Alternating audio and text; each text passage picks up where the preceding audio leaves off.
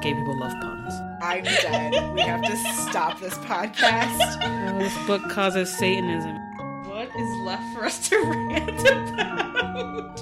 There is nothing straight about Plum Velvet. You shouldn't have been drinking when I said that. Monocles are impractical, but hot. I don't for a second believe that she is a straight person.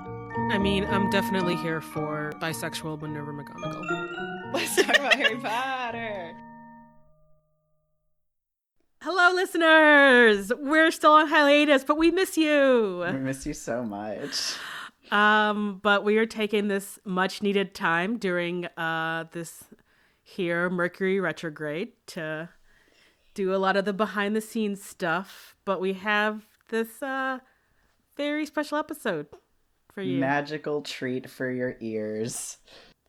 We are so excited to give this to you. We have a couple very lovely business items to attend to briefly before we tell you about this very exciting interview that you're about to listen to, though, because we have a bunch of new patrons to thank, which is always the most exciting news that there is.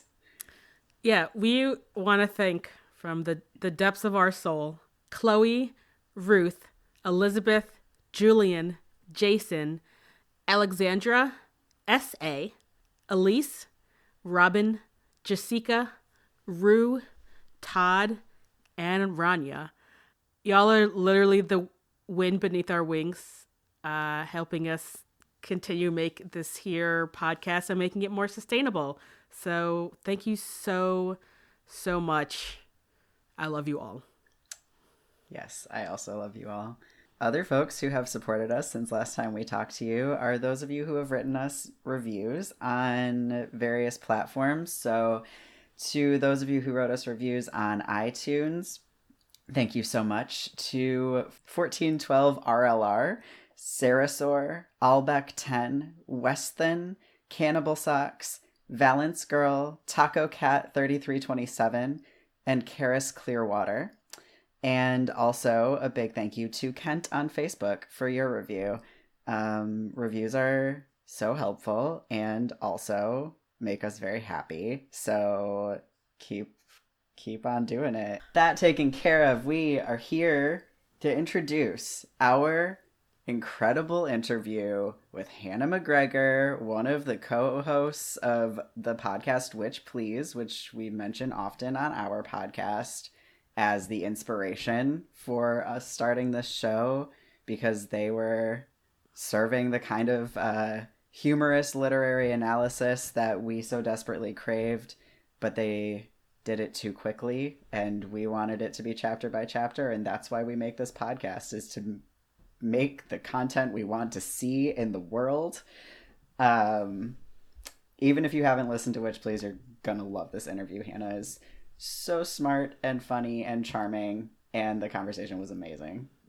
Also, you could take this time during our break to listen to all of Witch Please. Yeah, there's only like 20 episodes. Yeah, so it's like binge watching something that's like 12 episodes. You're gonna do it in like a couple of days. It's totally fun. Yes, this message is approved. So yeah, with that, let's get into the interview. All right, so let's pretend that we just got on this call, shall we? Yes. Perfect. All right, so hello, listeners. We are here in our virtual studio with the inspiration for this podcast existing, Hannah McGregor. Hi, Hannah. Hi. I mean, one half of the inspiration, right? Surely Yes. Marcel was also part of it. Absolutely. Yes. And The objectively funnier and more charming half of the duo. Listen, she is. I just know it deep in my heart. I will let you say whatever you want about that. I feel like you both are critical to the existence of your podcast. But yeah, Sure. Hi. Can you say a little bit about, who you are, whatever you want our listeners to know in case they haven't listened to any of your podcasts? Yeah, for sure. So my name is Hannah. I started a podcast called Witch Please with my friend Marcel back in February of 2015. I have since written a research essay about Harry Potter reread podcasts as a cultural phenomenon. And so I know, based on research, that we were at the time the first Harry Potter reread podcast.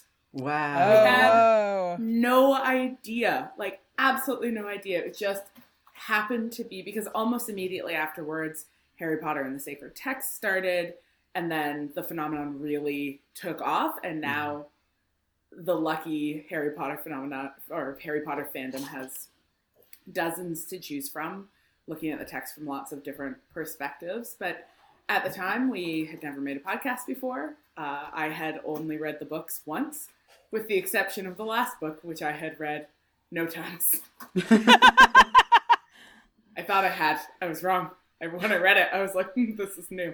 So not a mega fan by any means. Marcel and I just wanted to reread the books together and talk about them, and that was the starting point. And now, 4.5 years later, making podcasts and talking about podcasts is kind of the main thing that I do. I'm a assistant professor of publishing at Simon Fraser University in Vancouver, British Columbia, Canada. And I make 3 other podcasts, 2 of which are scholarly, and one of which is a secret forthcoming project. So, not going to tell you what that is. Yeah, and I teach classes about podcasting as non-traditional publishing, and podcasting has kind of become the major thing I do. It's all thanks to Witch Please.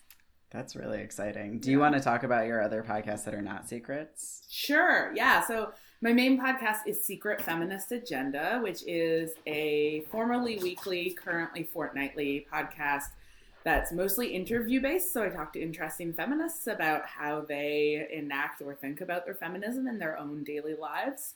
I've had some really incredible guests. I've done 3 seasons now, so about 80 episodes so far.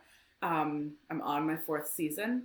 It is mostly a project that is about me making sure I get to talk to feminists on a regular basis, because otherwise I start to go a little bats, let's say.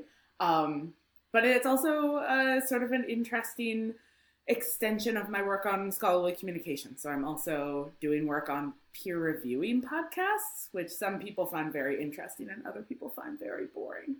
And that's all I'll say about that. We're on the interesting side of that. It's actually something on our list of things to get into with you later. Great. So. Okay, so we ask everyone who guests on the show to tell us what your Hogwarts house is, even though we are very anti-sorting. It still is I feel like one of those things that people use as identifiers for themselves, they use, your Myers-Briggs type. Yep. So I still think it's interesting. Yep. So if you want to tell us about your house and what that means to you. Yeah, so here's how I think of myself. You're astrology gays, right? So yes, we are. We sure are. My friend Lucia and I have this new tendency of using sun, moon, and rising and then cross-mixing it with other things to be okay, so which Good Place characters are you? I'm a real Chidi sun, but an Eleanor moon, and maybe a little bit of a Tahani rising. So that is also how I think about my houses. So I'm definitely a Ravenclaw sun. But I think I have a really strong, Slytherin moon, Gryffindor rising thing going on. And I spent a long time of my fandom just thinking of myself as a Ravenclaw. And it's the really obvious fit because I am a professional academic. And that is how I engage the world, and it's how I think about the world. But I've been increasingly become aware of the degree to which, book learning and academia and the pursuit of knowledge for me are means to a different kind of ends. It's not, the knowledge itself isn't what serves me. What serves me is mostly a pretty intense understanding of social justice and my desire to do work that changes the world for the better, which is what I like the least about Gryffindors, and yet see inside of myself very intensely, because it always feels to me like if you have that kind of orientation towards social justice, there's some part of you that thinks you know better about what the world should look like. Like, that's why I don't like Gryffindors in the books. In real life, they're fine. I know this is an audio medium, so nobody's ever going to know what I just did. Hannah just broke both of these Gryffindors' hearts, is what happened. But that's what, like, looking into myself and seeing, and it's the same thing. Like, I'm a Gemini sun with an Aries moon and a Leo rising. Mm-hmm. And, like, coming to terms with all of the fire in my chart has been a thing, because I, like, really want, like, I want to lean hard into that air. Like, all problems can be solved with our brains. But, like, deep inside me, there's like, but what if we just burn everything down? So I'm, like, slowly coming to terms with, like, that Gryffindor side of me. This is incredible. I want to say that first because it's funny, because I feel like your explanation is how I explain. For a long time I thought I was a Ravenclaw, but I've come to terms with the fact that I am actually, like, Gryffindor sun, Ravenclaw moon. Just because it's like, I am a huge nerd and I love learning stuff, but it's like come to the conclusion that, like, the stuff that I like learning, it's like, it's not just for learning's sake, but I'm just like, I like the work that I love doing in my life is, like, social justice-y, like, community building oriented. So it's like, that's just very, very strong Gryffindor. And I'm just like... Yeah, I think literally Jesse and I have both been like, we're Gryffindors because we, like, what we do is yell about injustice. Like, that's... Yeah. And neither of us have a choice about it. Sorry, that's a thing that you apparently hate, but, you know... It's just, you know, that thing, I just finished reading Wayward Son, which is the second of Rainbow Rowell's books, and it's the sequel to Carry On, which are themselves. Have you read Carry On? Yeah, I also just finished reading Wayward Son. Okay, let's talk about Wayward Son exclusively. I told you to buy it. Stop waiting for it from the library. Listen, libraries are great, but sometimes you just gotta buy a book. Okay. Or steal it. I'm gonna buy it. I just don't have time. Okay. I'm gonna Venmo you $10 to buy it on your Kindle. You need to just... It's good. Anyway, so we won't talk about Wayward Son, but I often feel about my internal Gryffindor self the way Baz feels about Simon's sort of self-righteous hero mentality. Mm-hmm. Like, because I have that, like, I want to make the world better. Like, I want to come in with a flaming sword and fix things. And then there's also another half of my brain that's like, all right, let's talk about your white savior complex at work here. Let's talk about the ways that you position yourself as somebody who has the right to make moral decisions over other. So it's like the Ravenclaw and the Gryffindor in my head are constantly fighting. Mm-hmm. That makes sense. If there was a crying about injustice house, I think that would be my house instead, as someone who is, like, all water signs. Like, I'm a Pisces and my moon and rising are both in Scorpio. So, like, if I don't yell, I'm crying in a corner. So I don't know what that makes my... Yeah, where the fuck are the water signs in the Hogwarts houses? I don't know. Like, because Gryffindor is very fire. Hufflepuff is earth. Ravenclaw is air. So does that make Slytherin the water house? No, I feel like Slytherins are like 95% Capricorns. Which are fire or earth? Earth? I feel like I should know this. I can't ever keep Capricorn and Sagittarius straight. It's really Jesse's a Sag. Is Sag fire? Sag is fire, but I have... And Capricorn is earth. Capricorn. Yeah, but I have a Capricorn moon, so I feel like I'm not at all a stereotypical Sagittarius. Yeah. Gotcha. And you're Scorpio rising, so you got and a lot like going snakes on. are usually earth signs, and then there's that whole like, I don't know. So there's just no fucking water there. No feelings allowed in Hogwarts. Yes, accurate. I'm just Myrtle. I'm Myrtle in the bathroom. Just a Myrtle sun with a Myrtle rising. Yeah. But actually, yes.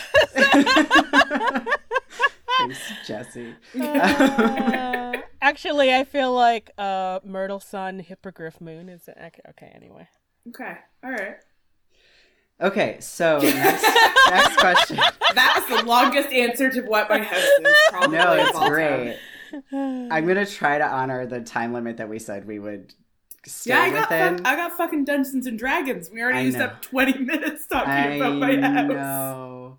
Okay. Oh, we have such a long list. Okay, so our next question that we ask everyone is what your Patronus is, and then how that intersects with your most deeply held identities. Yeah, absolutely. So I definitely did the like Pottermore Patronus quiz. It's a bad quiz. Mhm. Whoever coded that quiz just like used an auto-generated Wikipedia list of animal species or something. It's very silly. Yep. I got some sort of cat, but like a specific and weird kind of cat, and I was like, disregard, this has nothing to do with me. I actually have my Patronus tattooed on me. There she is right there. That is a chickadee. Nice. I have identified with chickadees for a long time for a variety of reasons. I like that they are fat and fierce, just like spherical little birds, and they get fatter in the winter, and their capacity to get fatter is part of their strength, which I identify with very strongly. I like the fact that chickadees are non-migratory birds. They like, when you, in the Canadian winter, they like go out in the middle of the winter to feed birds, and it's like, you go out with a handful of seed, and the chickadees will land on your hand and eat out of your hand. In a time when like half the birds have migrated somewhere warmer, and then the other half are like, you might eat me, I'm gonna stay clear. And chickadees are like tiny, mundane birds that are extremely courageous.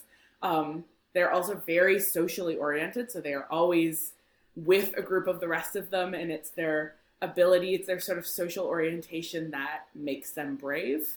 Like, they are capable of doing more when they are working with each other. But I just love these like tiny, unremarkable looking, fierce animals. Like, they just embody everything that I try to bring into the world. Awesome. Love Great answer. That's so beautiful. Now I'm gonna try to hand feed chickadees this winter. I mean, Michigan winters can be rough, so I'm like, I want to totally try that. Yes, do it. Do it. They love a sunflower seed. Oh my The key is just to be patient and keep your hand very flat, because if it looks like a claw, they get freaked out. But if you keep it really flat, they will come to you. You just made Jesse's entire life. Yeah. Jesse is a wilderness gay, for sure. I just want to be around all wild animals and any animal, so... Yeah. Oh my God. Yeah. I heard a poet read some time ago now who made a reference to carabiner queers. And it's like my favorite thing. Just such a good description. Wow, I just had a very clear envisioning of what that is, and I'm like, oh wow, how have I never? Yeah, I date almost exclusively carabiner queers. It's like, I'm just looking for somebody else who can start the fire, open the wine, tell me how to replace the light in my refrigerator. Like, these things are all too hard, and I don't want to do them. Yeah. Fair enough. Okay, so getting into sort of like more podcast specific stuff. So I think at some point I told you like Witch Please is in a lot of ways the reason that like we started this podcast, because it went very quickly and we both didn't know you were supposed to do it chapter by chapter. And you know, for a long time we just like talked about how sad that was, and then I moved away from where we would have been able to record in person, and then both of us were like, you know, we really should make a podcast. Let's figure out how to do it now that we live 3 time zones apart. That'll be easy and fun. That's perfect though. It's like a combination of Witch Please and Call Your Girlfriend. Like podcasting as a way of maintaining a long distance friendship, which is also a great way to use podcasting. Yeah, for sure. So, and Witch Please was also my first podcast that I ever listened to, and I am like deeply a podcast person at this point in my life. I'm dependent on them for like doing chores as someone with ADHD, you know? Oh Oh yeah, I can't do anything without a podcast because otherwise I'd have to hear the inside of my brain. It's terrible in a there. Real hellscape in there. It's no good. Yeah, someone asked me at work, because I listen to podcasts at work to focus because of ADHD, and he was like, how many podcasts do you keep up with? And I'm like, I don't know, like a dozen every week, and then a rotating cast, another dozen, and he's just like, what? And I'm like... Yeah. It's like, what do? Sit in silence? Yeah. Like a sociopath? Listen to music like a chump. I'm learning about how sand is terrible for the environment. Anyway. Yeah, I have a friend who's 14, and every time we FaceTime, she's like, what music are you listening to? And I'm like, still podcasts. Still don't listen to any music. Sorry. Yeah. And then she gives me music advice, and then I give it to my partner. Yeah. Because they have the same music taste. So, yeah. Do you also like Lizzo? Is she still in? Yes. Exactly. Yeah, absolutely. I do listen to Lizzo, but I gotta say, the only thing that will actually break me out of podcast listening is Steven Universe soundtracks. Nice. That's it. Awesome. Oh. Yeah, so, go ahead, which Jesse. place?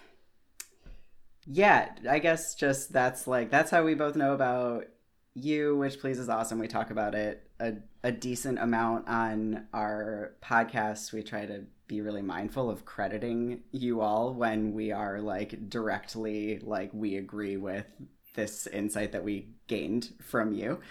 Most recently, it was the revelation that what Ginny caught Percy and Penelope doing was that Hagen. Yeah. Yeah. For sure. Yeah. I mean, like, obviously. Yes. I really feel like that moment set the tone for the podcast that was to follow. Mm-hmm. Like, that was book 1, right? 2. 2? Yeah. Okay. So that made it our 3rd episode because we Right. moved so quickly.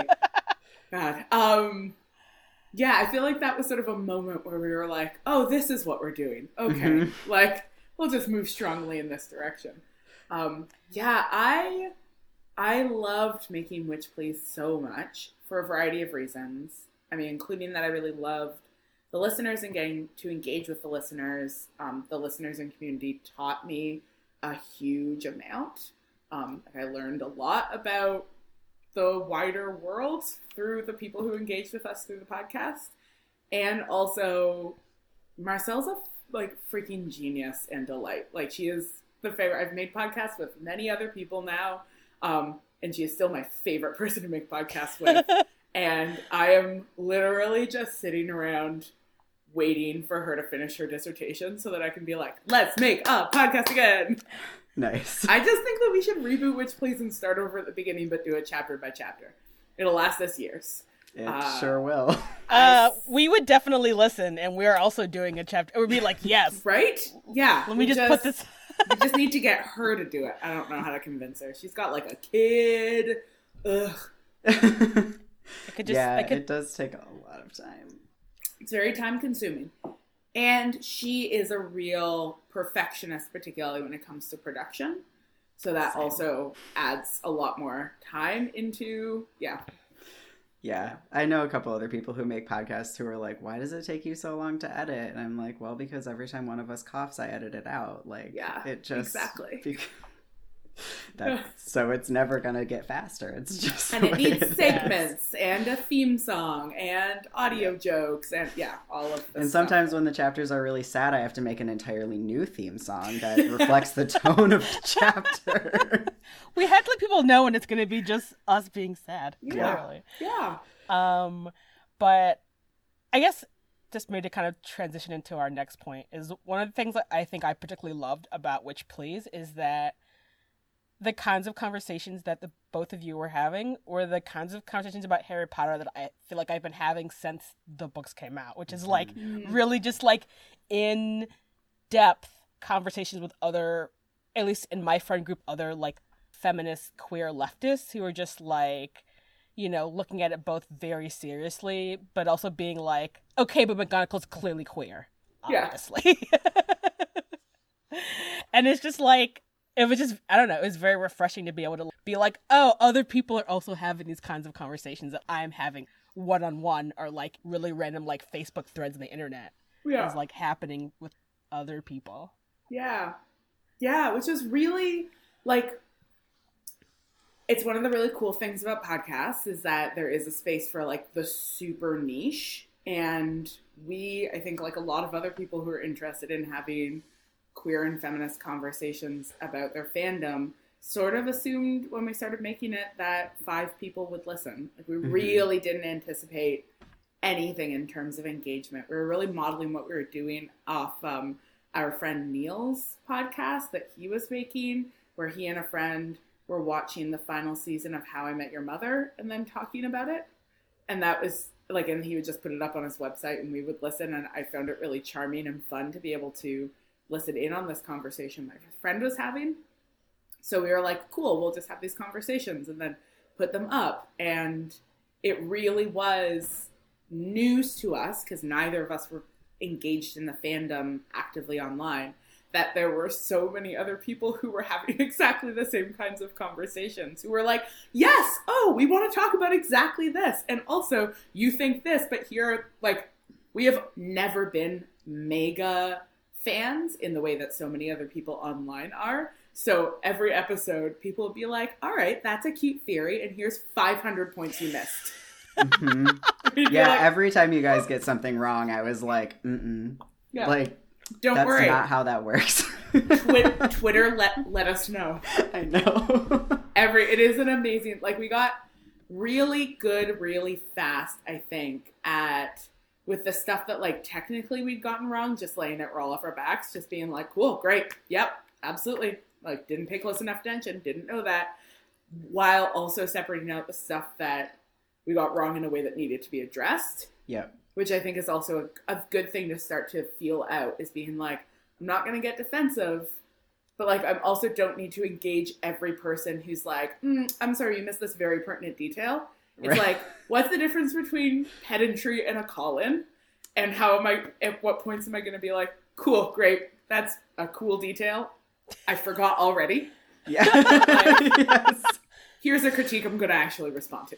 Right. I can't imagine the kinds of, like, well, you missed, like, no, you got a thing wrong that, like, you should know from, like, 4 books from now, like, kinds of telling someone that, because, like, that doesn't matter at all. But for sure, like, which this is the next point on our list, is, like, what is it like to critique something that people love so much? And we've gotten a few emails and comments from people who call us in about things like us talking too flippantly about, like, or too, I don't know, using... I heard one of these, and because it was actually a very dear friend of mine, Carly, who is Tiny Lantern Tarot. Cool. Yeah, yes. Who wrote into you to be like, all right, let's talk about, like, Child Protective Services and the way, like, using that as shorthand for, like, I want somebody to intervene and care for this child, but that erases this whole history. And it's like, like, that is the kind, you know, I know Carly, so I know where they were coming from. And I think that you really responded to that in the spirit in which it was offered, which was not like, oh, I'm trying to prove that you're wrong about something, but just like, hey, heads up, think about this thing.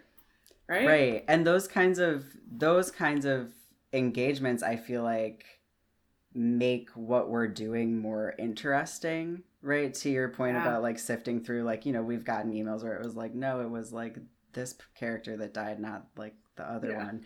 And it's like, okay, whatever. But, you know, that is like, oh, yes, like, that's exactly what we're here to do, is talk about things like this. Yeah.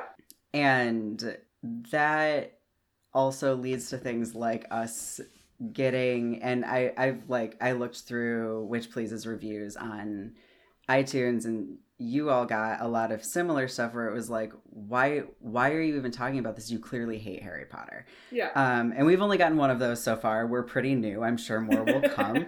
And so one of our listeners asked us to talk with you about, like, what is it like to critique something that people love so much in a way that some people will listen to and be like, do you even like this? Yeah.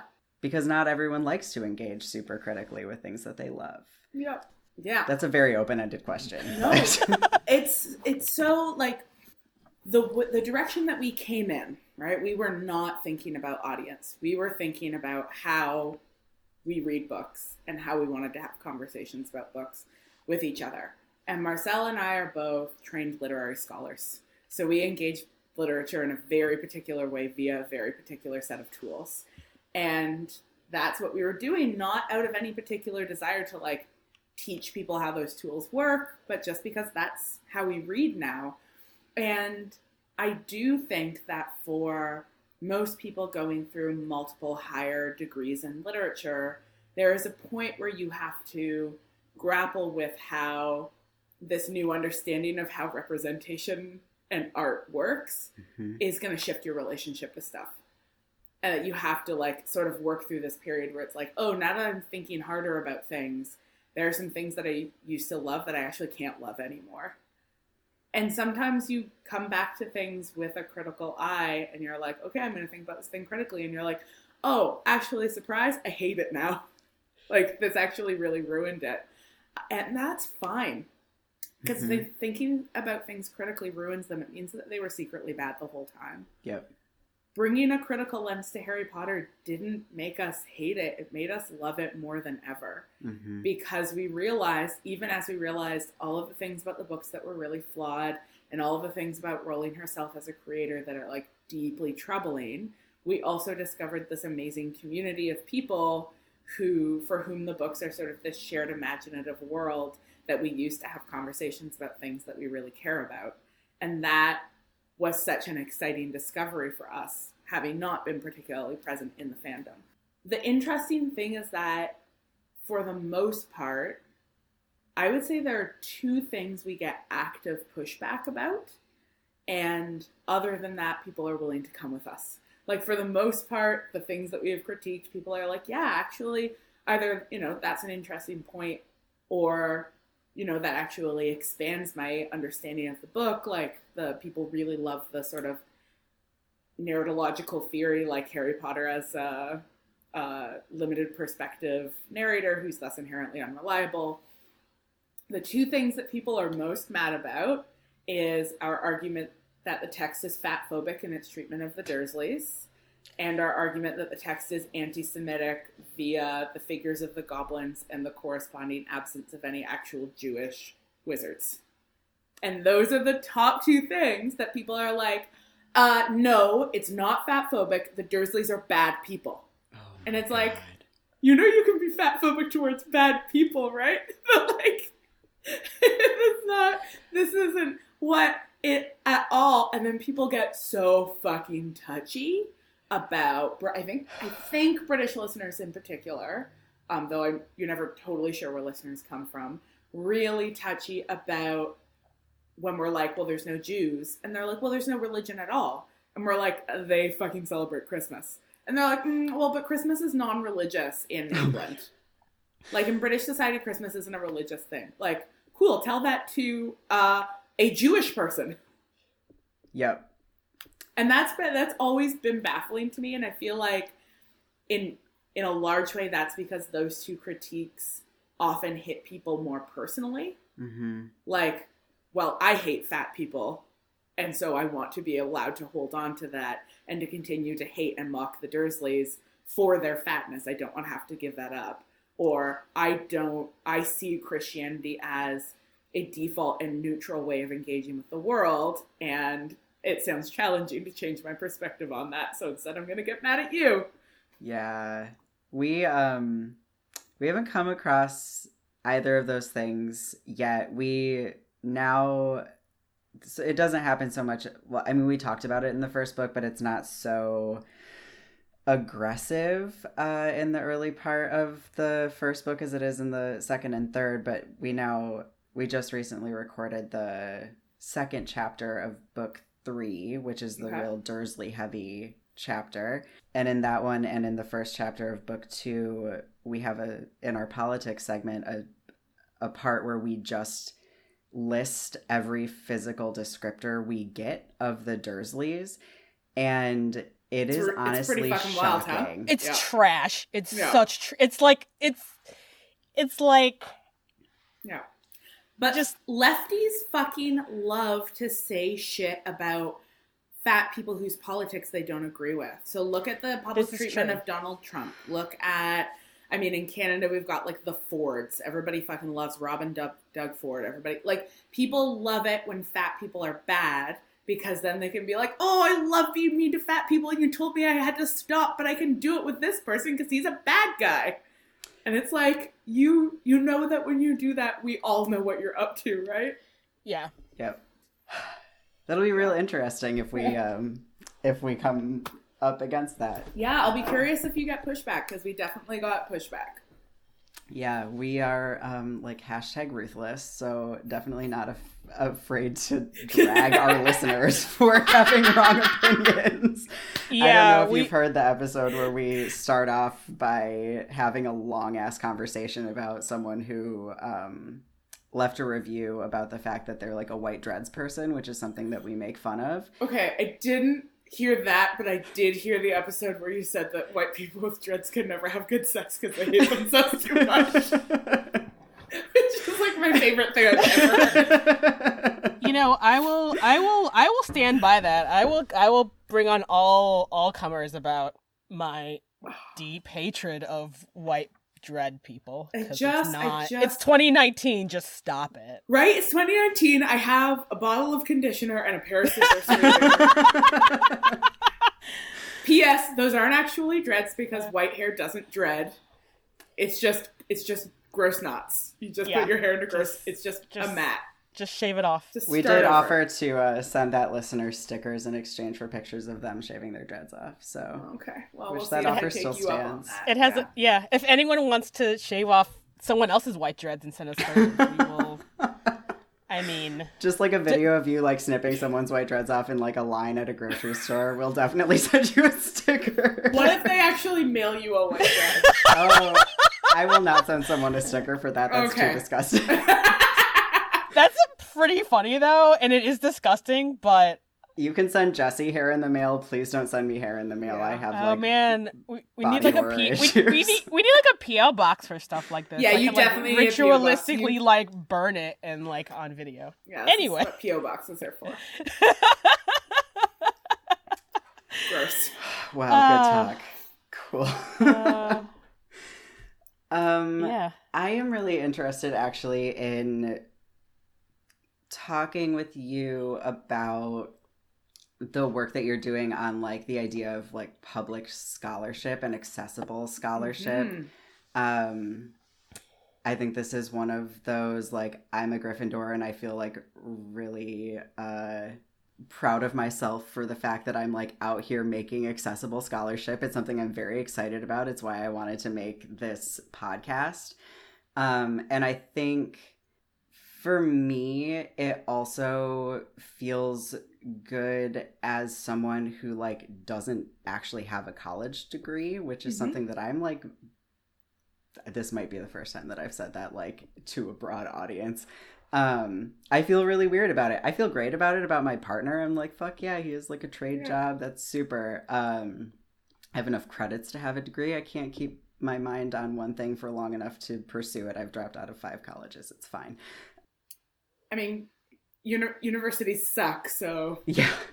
It feels important to me to be like, yeah, like I don't have a degree, and a lot of my education comes from like being a person on the internet and like talking to people and like recognizing that that doesn't make my voice less important, and it doesn't make anyone's voices less important. And it also like, for a while I was a philosophy major because of course I was, and dated a horrible also philosophy major because of course I did. And at one point we got in an incredible fight about the fact that I think that it would be rad for people to go through these like old philosophical texts and like make modern day like easy to understand and digest versions of them. And he was arguing that it's important for like only the smartest people to be able to understand those texts. Wow, what a neat stance. And like literally we were like on the bus yelling at each other. I thought you were gonna say that he argued that like there is value in the way that things were written originally and that we should like also hold on to the original text. Definitely not. Yeah, absolutely. Like all of the above, right? Like let's have just like multiple iterations of things. Like I think that the way things are written really matters, and that spending the time with text really matters. And also that like iterating things across different media through different forms of storytelling in different language is like always great. Like we know that about art. Like it should multiply and take different forms, right? No, it should take only a small number of stable forms that are exclusively accessible to the most privileged members of society. That's a cool, super cool. Great guy. Yeah.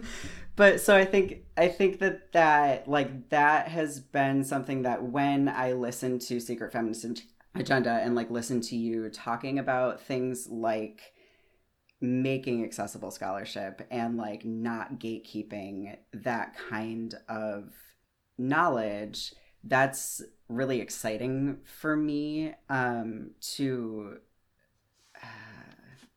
think about from that perspective, I guess. Yeah. And I'm apparently only going to ask you really open-ended questions. No, this is great. Talk about that. This is great because so I am, amongst other things, a big advocate for open access scholarship. I think that our work, wherever possible, should be published, should not be paywalled, should not be institutionally guarded, should just be open and available to people. And there's like some questions there around like books. Like books are inherently not an open access medium, but we've got libraries, so you can access them through libraries. Like, I don't necessarily think that it makes sense right now that everything should be free. It's probably the goal. I definitely think university should be free. I think it should just be a right. Hell yeah. But in general, like, let's just break down barriers to access. Let's break things open. Let's make sure people have access to stuff. And there are people who argue against open access publishing, not based on like, oh, it's hard to figure out how to make it work financially, which is a legitimate critique because you have to pay copy editors. And how do you pay copy editors if people aren't paying for your work, etc.? The critique some people have is if work isn't paywalled and institutionally protected, then people who aren't going to university or college could read it, and then there would be nothing special about these institutions anymore. Mm-hmm. And I'm like, surely, and people make the same argument against free tuition. Like, if everybody can have it, it's not special anymore. And that, to me, is the most wildly white supremacist colonialist perspective on knowledge, which is, I understand, because that's the history of the university as an institution, is that it is a white supremacist settler colonial institution that was devised to protect knowledge, like not protect is the wrong word because it sounds nice, to like hoard knowledge and to link expertise to wealth and other forms of privilege. It was created, and that started to break down post World War II as tuition became more affordable. And the humanities in general, the disciplines I'm trained in, did a really fucking bad job of arguing for our contemporary relevance. And surprise, surprise, like they're dying off.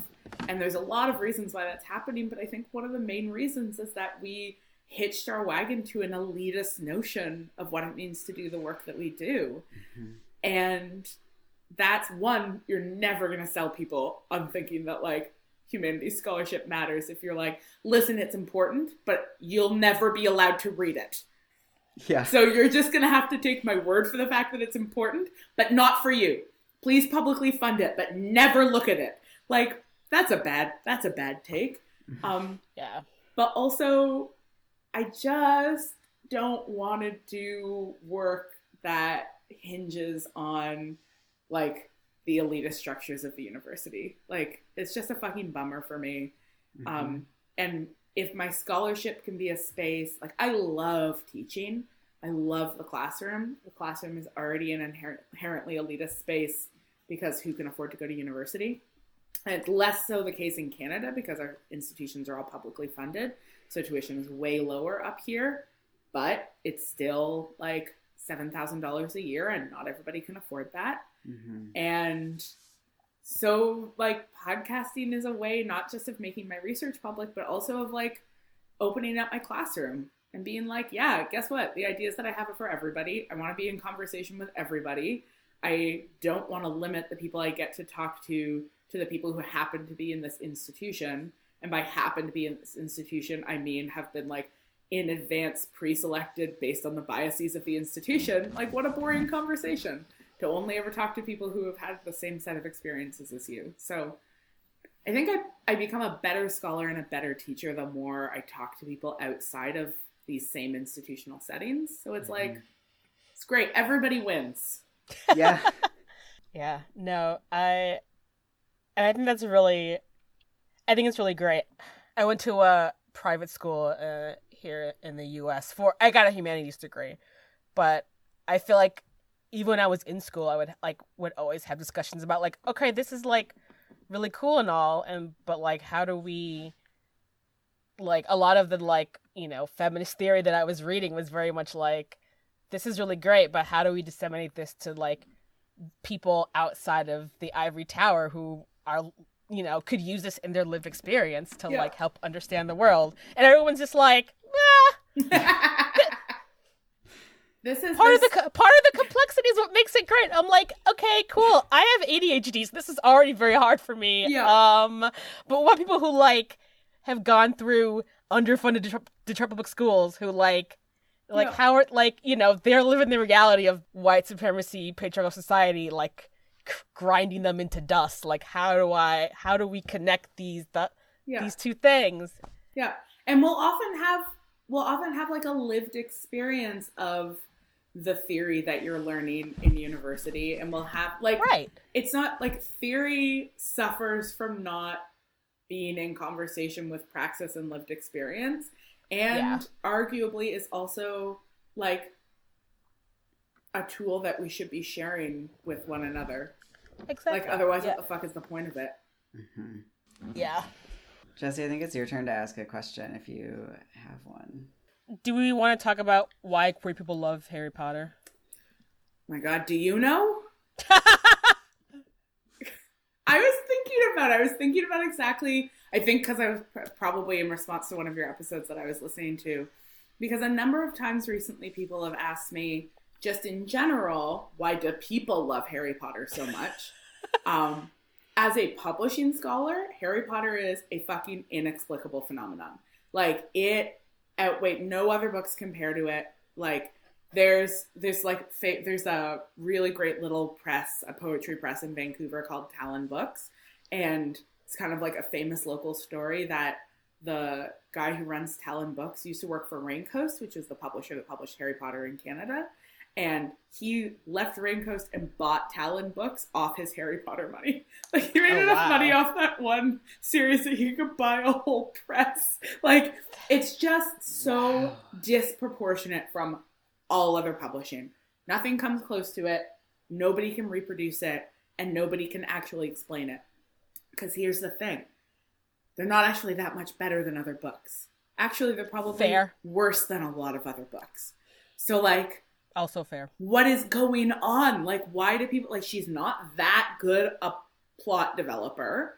There's all... I mean, you will encounter this even more. Like, it's full of gaping holes. Yep. She's not... Her characters aren't particularly original. Like, they're mostly archetypes.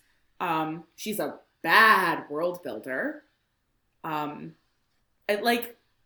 yet, like, I reread the first one recently, and I was like, oh, fuck, this book is so good. Like, but what about it? It's literally my job to be able to point to what makes a book stand out. And it's like, God, I don't know, it just gave me a feeling. But here's my actual, like, publishing historian hat on. Here is my theory. I think that Harry Potter was in the right place at the right time. It's the same way that random people become famous. It was coming out into the world right at the same moment that digital fandoms were beginning to develop. Like, the early days of online fan fiction, online fan communities. Harry Potter was like the thing that was coming out at that moment. And it happened to overlap with the development of these early, like, an archive of one's own, and then, like, the emergence of particular cultures of fandom on sites like Tumblr.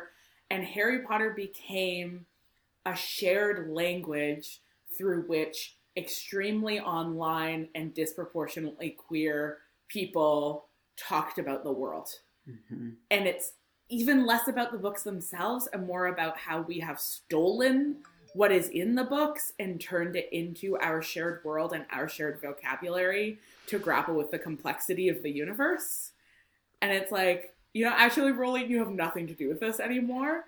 We just took it and it's ours now, and we use it to talk about the world the way we want to talk about the world.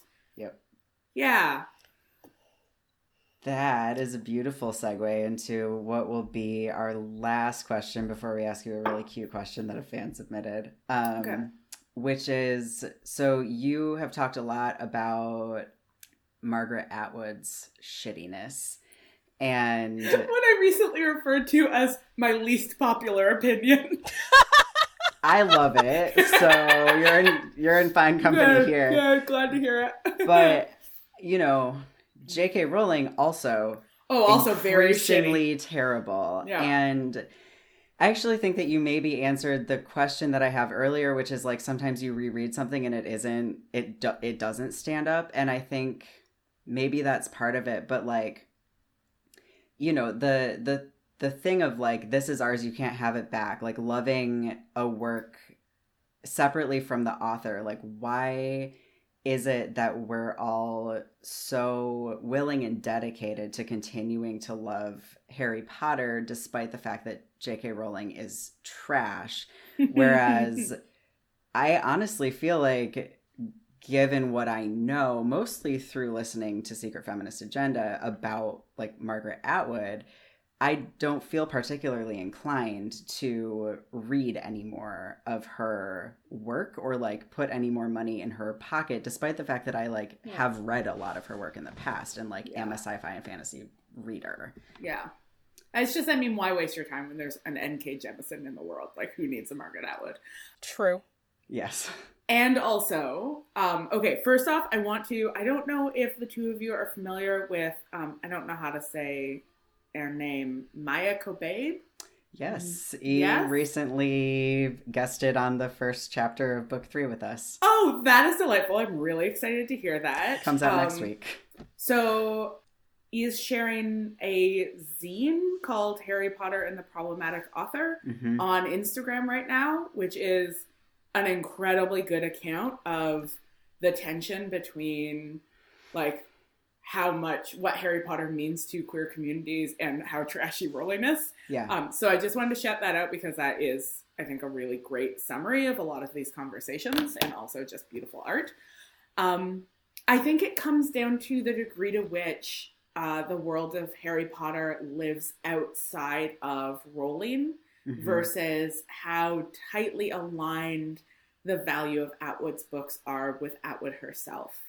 And I think that in turn has something to do with the different ways we think about literary fiction versus genre fiction. That genre fiction already has these norms of like fan intervention, where it's so common for us to sort of come into these worlds and be like, thank you for giving us this world, now we're going to do whatever we want with it.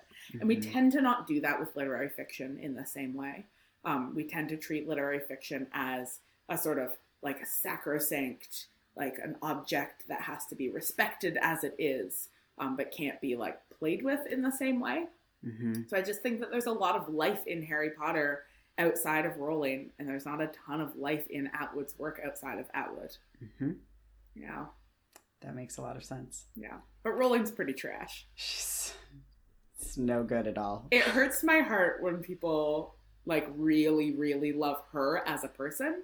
And I'm like, yeah, that's weird. Yeah. That's bad. That's a bad stance. Yeah. I have one more quick question. I don't know if you have time for it. Yeah. That was just before our listener question. But okay, so is there a series or like books that YA or otherwise that you would love to see become as popular as Harry Potter? Oh, what a great question. Oh. I'm like looking at my bookshelf right now. Like, what books have I read? What an interesting question. have I ever, this happens to me whenever people ask me about books, I'm like, have I read a book before? Hard to say. Yeah, I mean, like, I just would like I've only read the first book in the series, but like Children of Blood and Bone was really remarkable. The book is so good. So remarkable. Good. I think the Stone Sky trilogy is by N.K. Jemisin is fucking remarkable. There's this new like kind of dystopian sci-fi fantasy series being written by, I think her name is Rebecca Roanhorse, who's an Indigenous writer in the States who's writing. Ooh. The first one is, it's got the word lightning in the title. All of which is to say that, like a lot of other people, I think I'm really exhausted by by gravity and how it works. That was me knocking my laptop over while trying to move my foot. It's a lot of cords. I'm really exhausted by the constraints of living inside white imaginaries. And for sure. That is, like, can only imagine how fucking exhausting that is for Indigenous and Black people and people of color. Like, but it feels like so constraining and so limiting and so boring. And I would love for us to be spending our imaginative energies living in and fleshing out and engaging with and deeply diving into the fantastic worlds imagined by BIPOC creators.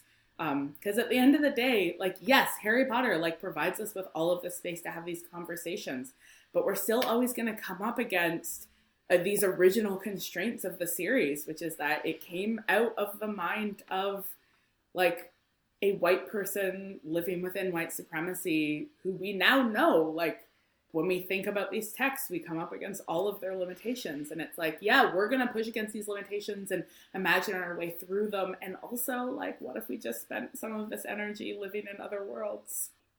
I bet it would make all of our brains happy. Yeah. We talk, even though it's like 5 years away, we talk about, like, what will we do after this book? Yeah. We have to figure that one out. Anyway, okay, so we're out of time, but I do really want to ask you. Give me that listener question. I've got time. It's adorable. Who from Harry's graduating class would you date and why? Okay. All right. From Harry's graduating class. I feel like you can choose from any of the characters in the book, but any of the Hogwarts student characters. Yeah.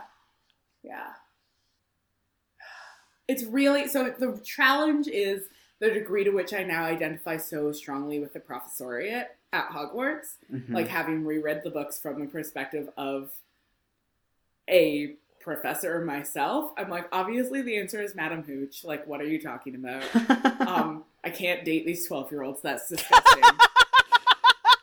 But assuming, like, if I 17 in this scenario, or, like, they were, like, I think that I would do really well with Hermione. Because, like, I really stan a woman who can camp.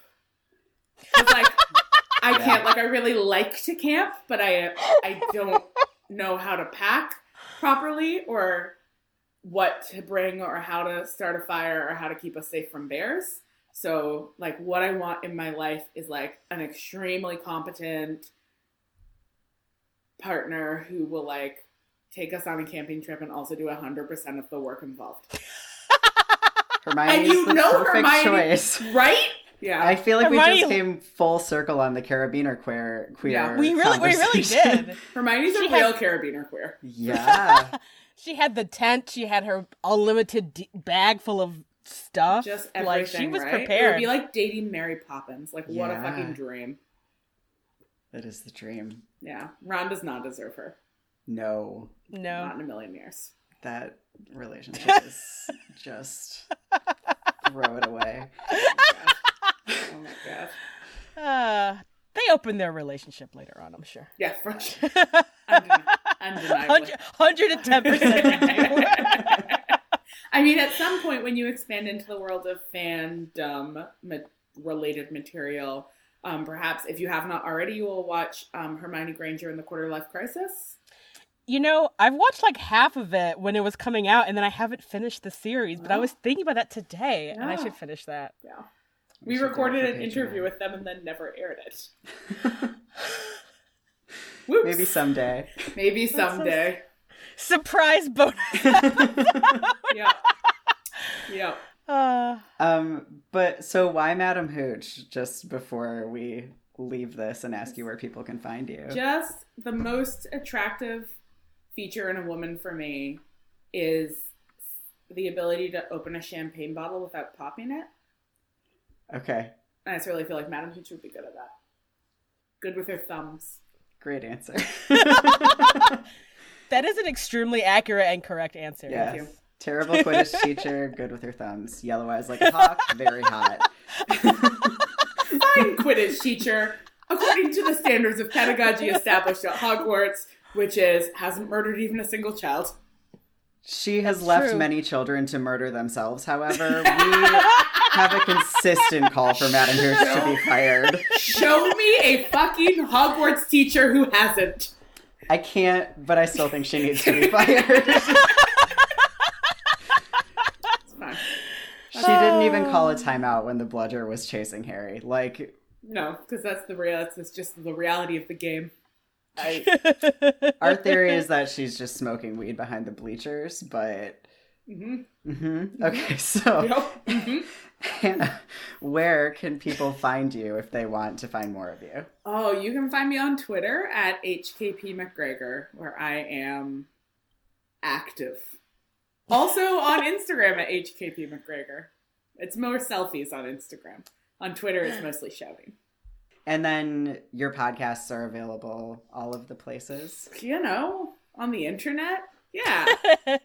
So Secret Feminist Agenda is available at secretfeministagenda.com. And Witch Please still exists, and it's available at awitchplease.ca. And, the other projects, you just find them on my Twitter. Awesome. Well, perfect. All right. This Thank has you been so much. Delightful. Thank you. And this is perfect timing. I have to go run away and catch a bus now. Perfect. All Thank right. you. All right. Just thank you so much. This was awesome. It was lovely to meet you both. Thank you so much for listening to this very special episode of the Gaily Prophet. We are incredibly thankful, as always, for all of our listeners, and would like to remind you that other places besides listening that you can find us include Instagram, Facebook, and Twitter, where we are at the Gaily Prophet. Also, our website, where you can listen to our episodes, see all of the show art and comics, and also find our merch store is thegailyprophet.com.